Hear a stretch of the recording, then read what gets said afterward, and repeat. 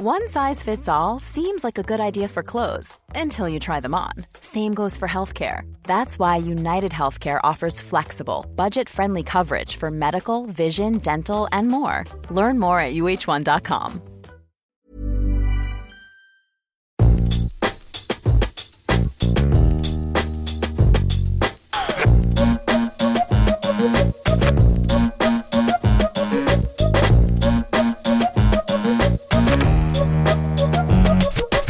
Tervetuloa Mimmit sijoittaa podiin. Me ollaan Mimmit. Mun nimi on Pia-Maria. Ja mä oon Hanna. Ja tässä podissa puhutaan rahasta, sijoittamisesta, säästämisestä ja kaikesta, mitä normikaupunkilaismimmin elämään kuuluu.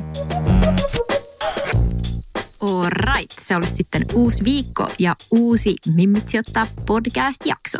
Hanna, mikä fiilis olla studiossa? Hyvä fiilis. Ihan olla takas täällä. Eiks vaan? Siis mun mielestä on niinku tosi kiva olla takas, varsinkin sen takia, että viime viikollahan meiltä jäi studiokäynti välistä. Joo, viime viikolla ei päästy tänne asti. Mentiin haipakkaa ympäri Suomea, Tampereella ja Helsingissä. Joo. Meillä oli niin paljon duunia, että päätettiin äänittää toi viime viikon jakso ennakkoon. Eli siitä on nyt 2 viikkoa, kun me ollaan istuttu näissä vaaleanpunaisissa samettituoleissa viimeksi. Ja siis ihan hirveästi kaikki on tapahtunut tämän 2 viikon aikana. No niin on. Niin kuin mä just sanoin, niin viime viikko mentiin haipakkaa ja käytiin vähän Helsinginkin ulkopuolella tapahtumissa. Mutta ihan ekaksi nyt täytyy vielä kiittää kaikkia, jotka äänesti meitä tuossa vuoden sijoitusteko Skabassa. Mm-hmm. Kiitos Mimmit, koska siis mähän koko tämän alkusyksyn oon vinkunut täällä podin puolella melkein jokaisessa jaksossa siitä, että menkäähän nyt äänestää meitä. Ja te ootte mennyt. Joo, siis se todellakin kannatti se vinkuminen. Niin kannatti, koska me voitettiin se Skaba. Yes. Kiitos Mimmit. Ja, eli Mimmit sijoittaa kruunattiin siis vuoden sijoitusteoksi 2019 Kauppalehden arvopaperin ja Nordnetin järkkäämässä Skabassa. Jep, ja tämä siis totta kai kiitos kuuluu äänestäjille. Joo, kiitos. Mimmeille. Kiitos. Ihan superisti. Kiitos.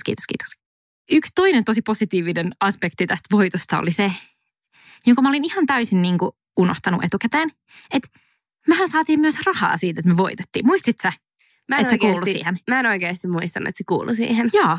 Ja siis nyt, koska me puhutaan tästä podissa rahasta, niin sen takia mä voin silleen häpeilemättä nyt nostaa sitä meidän rahapalkintoa tässä puheeksi. Huima palkinto. Ei, mutta se on ihana miettiä, koska oikeasti yleensä sä aina mietit sitä jotain konkreettista palkintoa, mitä siitä saat. Mutta kun tää oli niin siisti juttu, vaan koko se titteli siitä, niin ei tullut edes miettineeksi sitä. Mutta montaks miljoonaa meistä saatiinkaan näitä palkintorahoja? Eli siis, no se palkinto oli 500 €. Eikö vaan? Meitä on 2 mimmiä, me jaettiin se 250 per naama. Okei, me ei saatu sitä silleen niin kuin kylmänä cashina siinä lavalla, vaan se siis lahjoitettiin Nordnet Smart-salkkuun, joka on tällainen Nordnetin oma rahasto. Ootko sä Johanna ehtinyt lunastaa sen sun Smart-salkun? Mä tiesin, että sä tulet kysyä multa, ja sä varmaan tiedät mun vastauksen. Sä et ole vielä tehnyt sitä. Mä en ole todellakaan vieläkään lunastanut sitä. Ei se mitään, ehkä sä nyt vähän seurailit noita kursseja. Joo, ei, mutta mulla on ollut vähän kiire.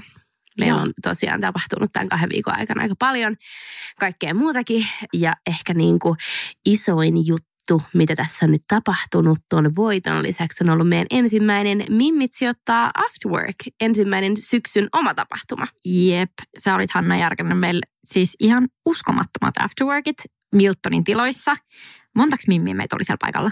Meitä oli yli 100. Yli 100 mimmiä. Ja siis ne kaikki tuli, tiedätkö, pitkän duunipäivän jälkeen sinne keskustella sijoittamisesta meidän kanssa, syömään pizzaa, juomaan roseeta.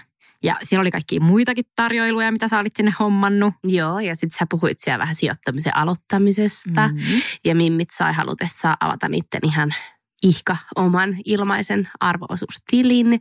Ja sitten me tehtiin vielä sijoitussuunnitelmat. Joo, siis all in all mun mielestä erittäin onnistunut tapahtuma. Ja näitähän on tulossa siis lisää, eikö vaan?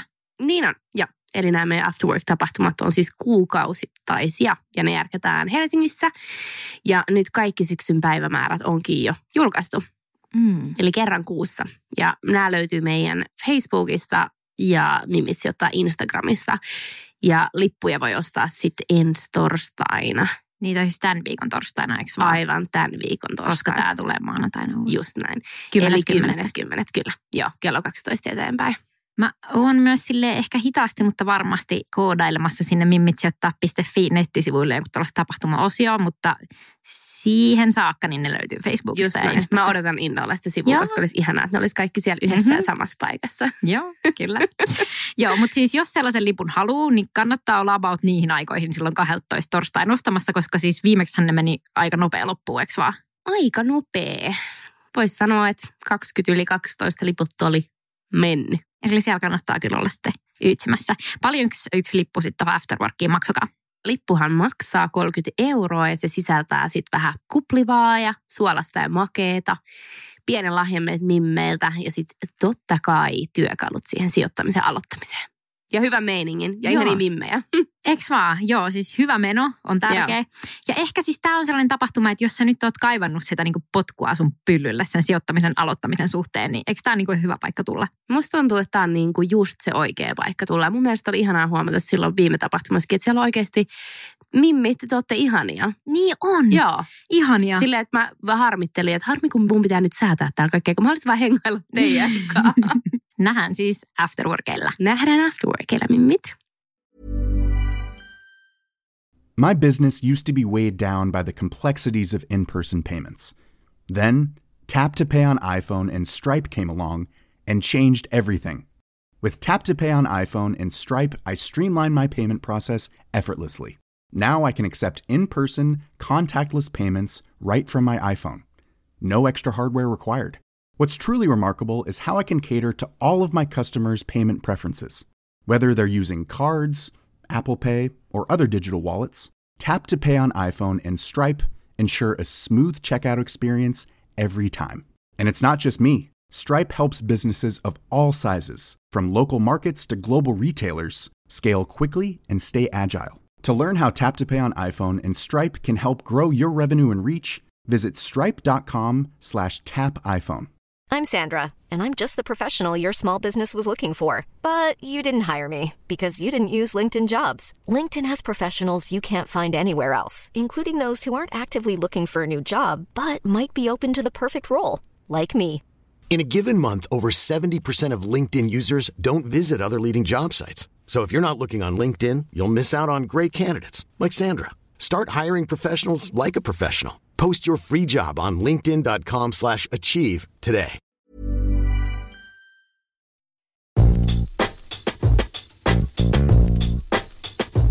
No niin, kohteliaat alkulöpinät on nyt suoritettu.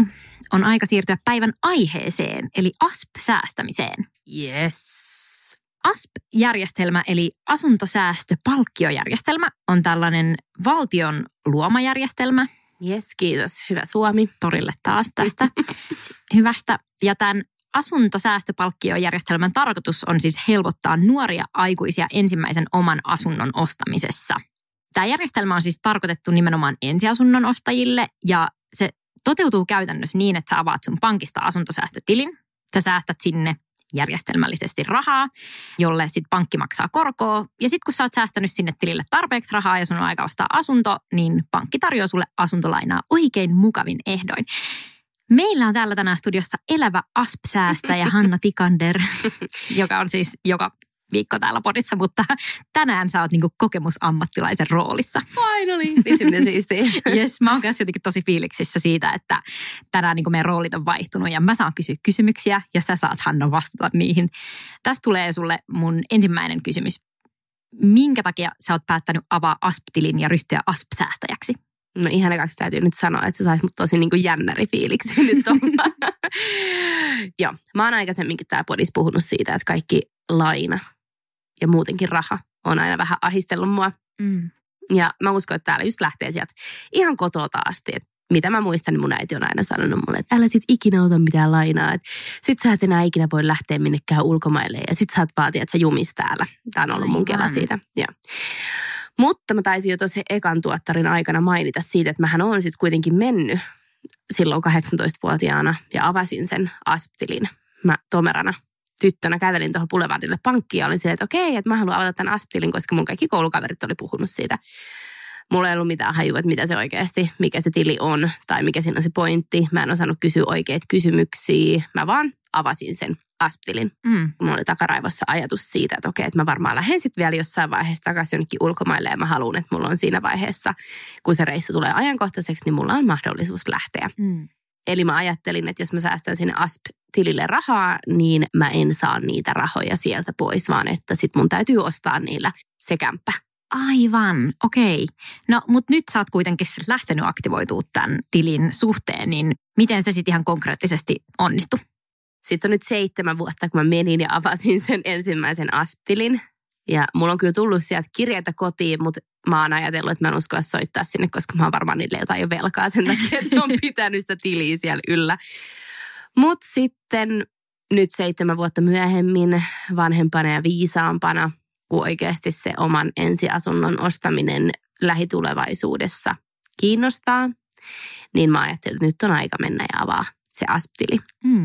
Joo, joten mä itse toimin niin, että mä kävelin taas tomerana neitinä sinne pankkiin. Mä oon niin vanha-aikainen. Sä tiedät, että mä en siis halua hoitaa mitään verkoissa, että mä oon just tää, joka kävelee sinne pankkiin. Että mä tiedän, että joissain pankeissa sehän onnistuu ihan siis verkossa, mutta mun omassa pankissa mä kävelin sinne ihanaan konttoriin ja juttelin sen pankkirouvan kanssa ja avattiin se sitten yhdessä. No siis hyvä, että sulla on sitten tili sellaisessa pankissa, jossa on vielä noita kivijalkakonttoreita jäljellä, koska noihan niin kuolee ihan silmissä. Niin, ainoa. Sen takia mä yritän nauttia niistä vielä viimeisin vedoin. No niin, mutta siis, eli sä avasit sen konttorissa, mutta ASP-tilin avaaminen onnistuu myös netissä. Kyllä.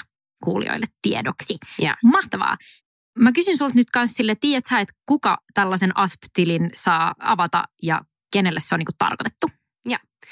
Elikkä tämän ASP-tilin pystyy avaamaan kaikki 15-39-vuotiaat. Ja ennen se oli 18-39-vuotiaat, mutta nyt se on laskettu 15 ikävuoteen.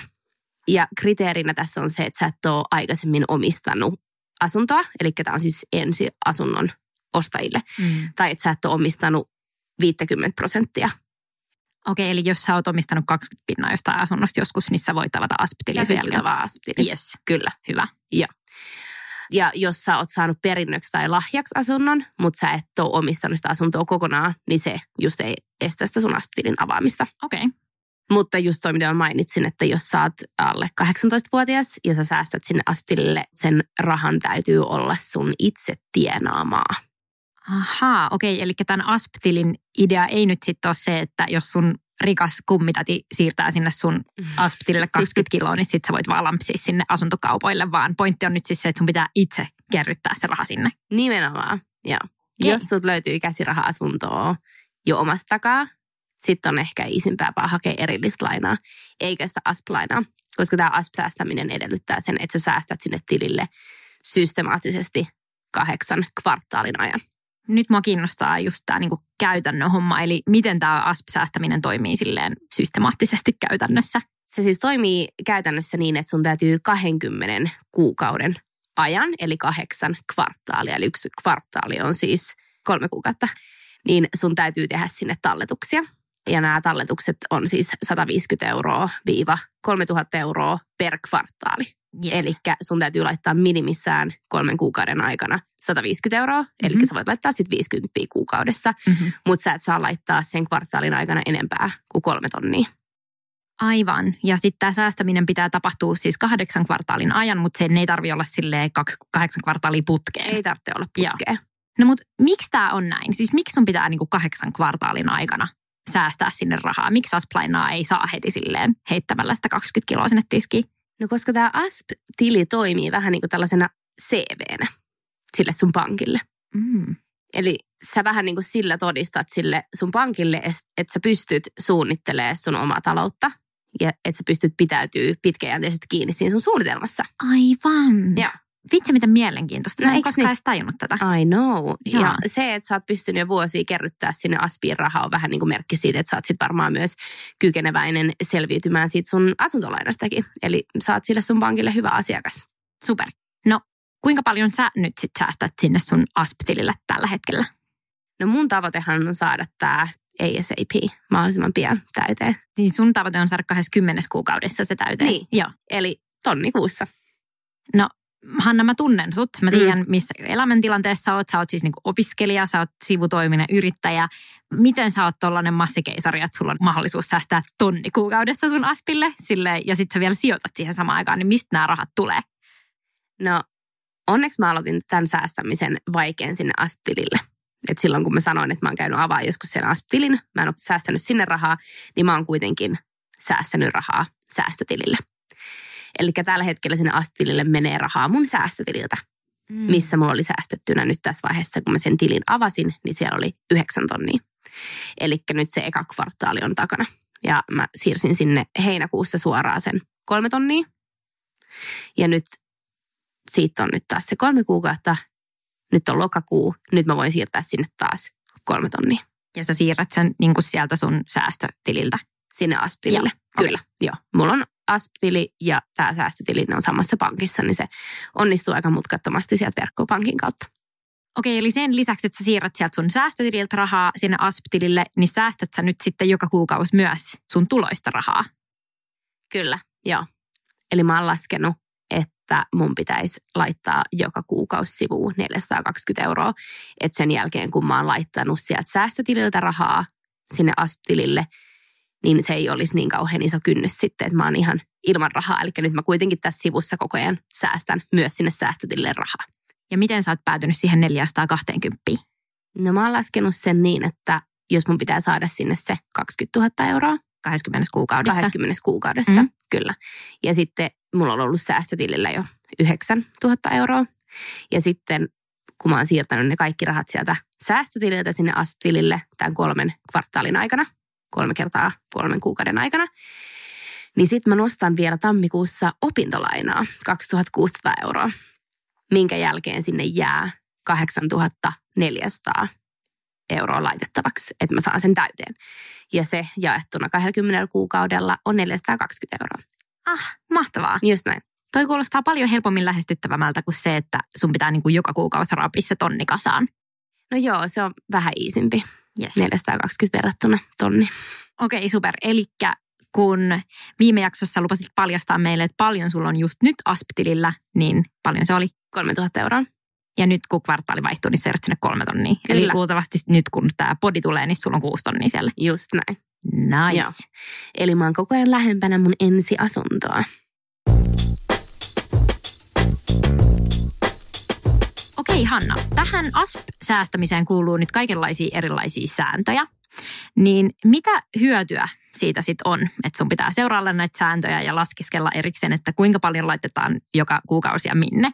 Miksi ihmiset ylipäänsä säästää sitten asp-tilille rahaa asuntoon?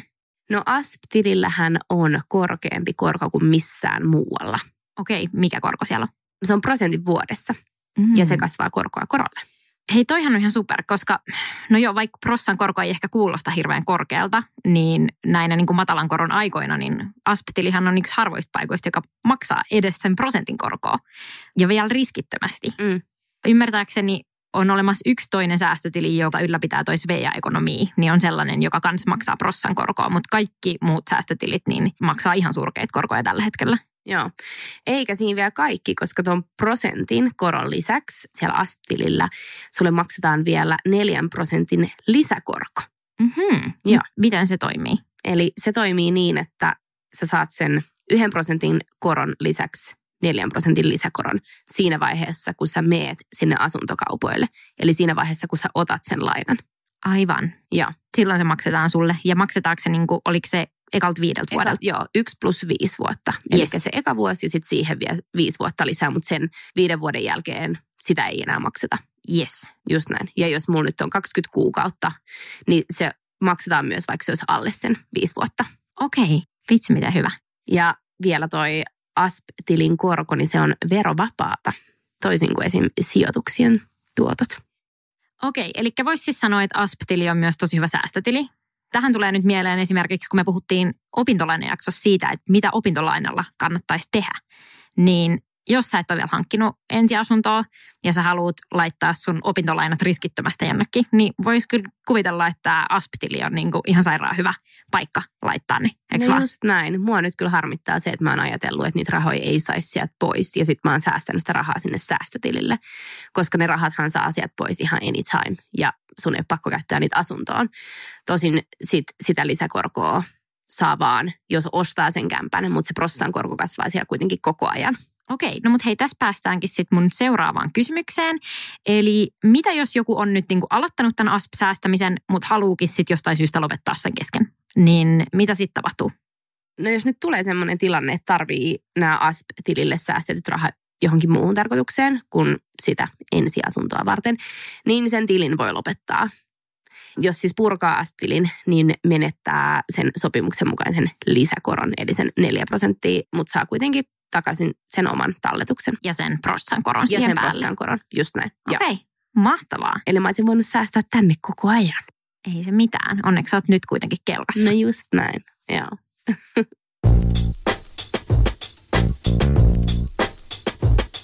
Okei, eli Hanna, sä oot nyt säästänyt ASP-tilille 2 kvartaalia. Tai sulla alkaa nyt toinen kvartaali ihan näillä näppäimillä. Jos nyt kelataan leikisti aikaa vielä 6 kvartaalia eteenpäin, niin mitä sitten tapahtuu, kun sä oot täyttänyt tämän tilin sillä 20 tonnilla?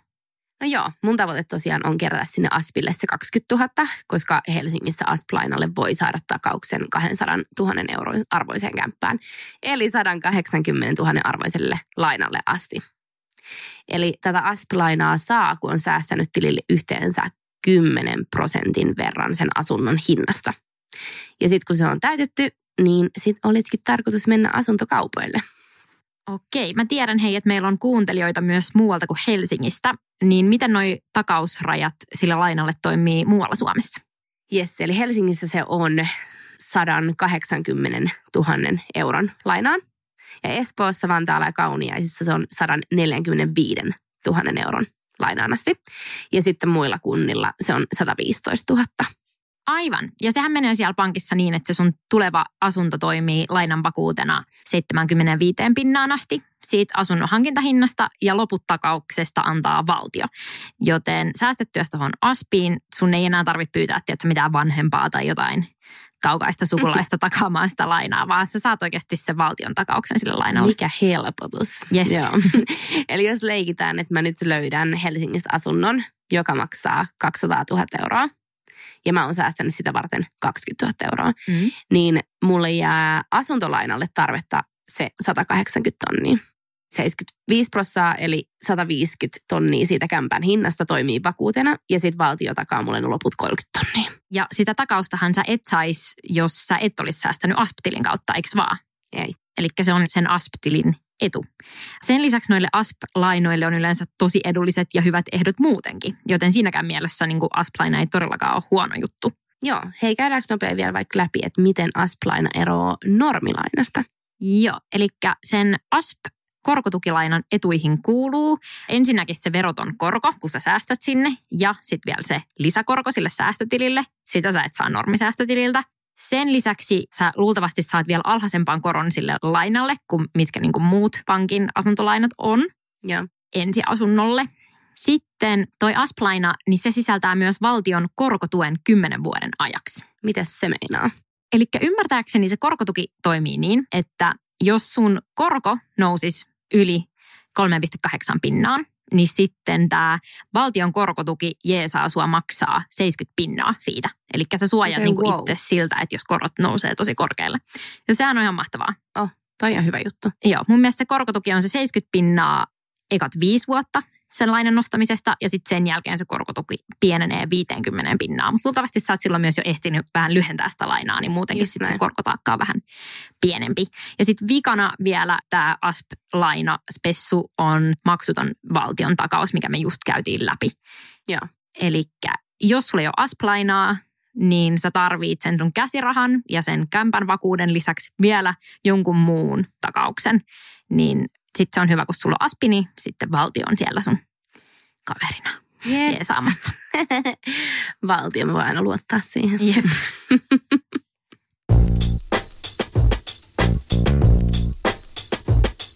No mitäs sitten Hanna, sun kohdalla tämä asunnon osto on vielä niin kuin tulevaisuudessa ja mä haluaisin sitten palata vielä tähän asunnon ostoon erikseen erillisessä jaksossa lähempänä ajankohtaa, mutta mä haluan lopuksi vielä kysyä sulta sen, että miten sä niin kuin tällä hetkellä valmistaudut ton asunnon ostoon? Joo, no niin kuin sä sanoit, niin toi ei ole niin kuin ihan nyt tässä lähitulevaisuudessa toi mun asunnon osto. Ja se on ihan hyvä, että mun täytyy odotella se 20 kuukautta. Että mä oikeasti kerkeen vähän sisäistää tätä asiaa. Jep. Ja mä selailen asuntoja aina silloin tälleen. En mitenkään silleen päivittäin aktiivisesti, mutta silloin tällöin käy vähän katselemaan, että mitä siellä tapahtuu. Ja mietin, että mitkä ne mun ensiasunnon kriteerit on. Ja vähän tarkkailen sitä niiden kämppien hintakehitystä. Joo, okei. Okay. Mielenkiintoista. Ihan muutenkin vaan seurata tätä asuntomarkkinaa tällä hetkellä. On, paitsi että sitten sinne eksyy aina niihin miljoonakämppiin, niin selailee ja haaveilee niistä. Ai täällä on tämmönenkin, joo, katsellaan sitten. No, mutta sitten kun se asunnon osto tapahtuu, niin miten sä sitten konkreettisesti menettelet tämän ASP-tilin kanssa? No mun omassa pankissa mä voin sitten täyttää ton lainahakemuksen verkossa. Ja sitten siihen lainahakemukseen sun tulee merkata jotain sun, tiedätkö, kuukausitulot ja nykyiset lainat. Ja sitten jos sulla on jotain säästöjä, niin kertoo niistä, puhua sun menoista. Ja sitten antaa semmoinen alustava suunnitelma tai tiedot siitä mahdollisesta uudesta asunnosta.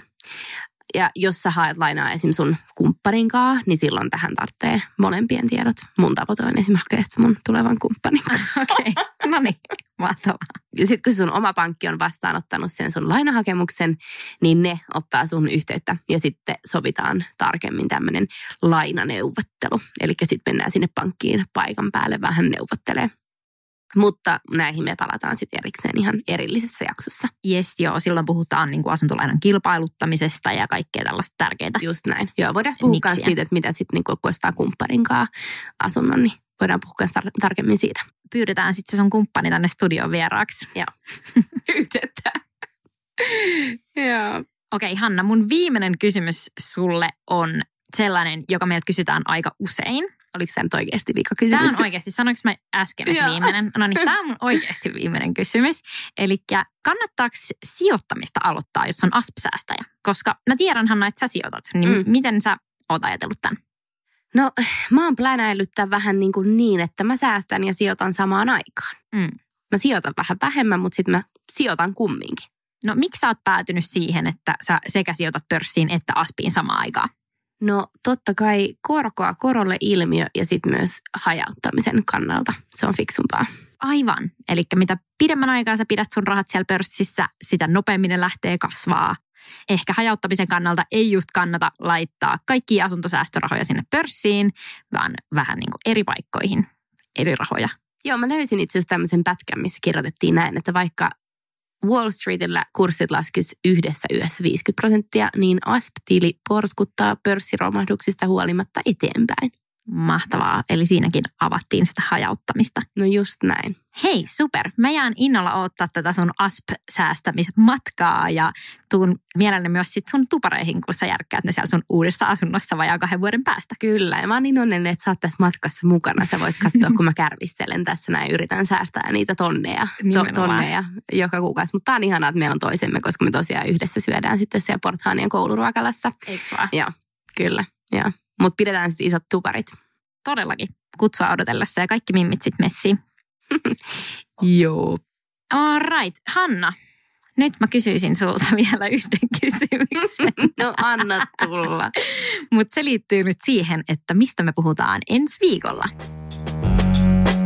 No ensi viikolla me puhutaan siitä, että mitä sitten tapahtuu, kun pörssi romahtaa. Eiks vaan? Joo, musta tuntuu, että tämä on semmoinen juttu, mikä mimmejäkin saattaisi aika lailla kiinnostaa. Joo, käydään läpi se. Okei, nyt meidän pitää oikeasti mennä himaan. Niin täytyy. Kiitos, että kuuntelitte. Moikka! Moikka!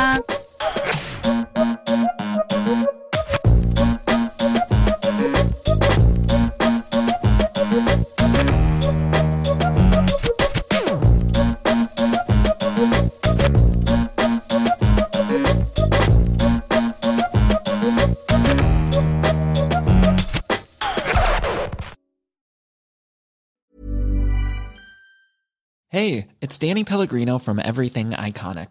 Ready to upgrade your style game without blowing your budget? Check out Quince. They've got all the good stuff, shirts and polos, activewear, and fine leather goods, all at 50 to 80% less than other high-end brands. And the best part? They're all about safe, ethical, and responsible manufacturing. Get that luxury vibe without the luxury price tag. Hit up quince.com/upgrade for free shipping and 365-day returns on your next order. That's quince.com/upgrade. Ever catch yourself eating the same flavorless dinner 3 days in a row? Dreaming of something better? Well, HelloFresh is your guilt-free dream come true, baby. It's me, Keke Palmer. Let's wake up those taste buds with hot, juicy pecan-crusted chicken or garlic butter shrimp scampi. HelloFresh. Stop dreaming of all the delicious possibilities and dig in at HelloFresh.com. Let's get this dinner party started.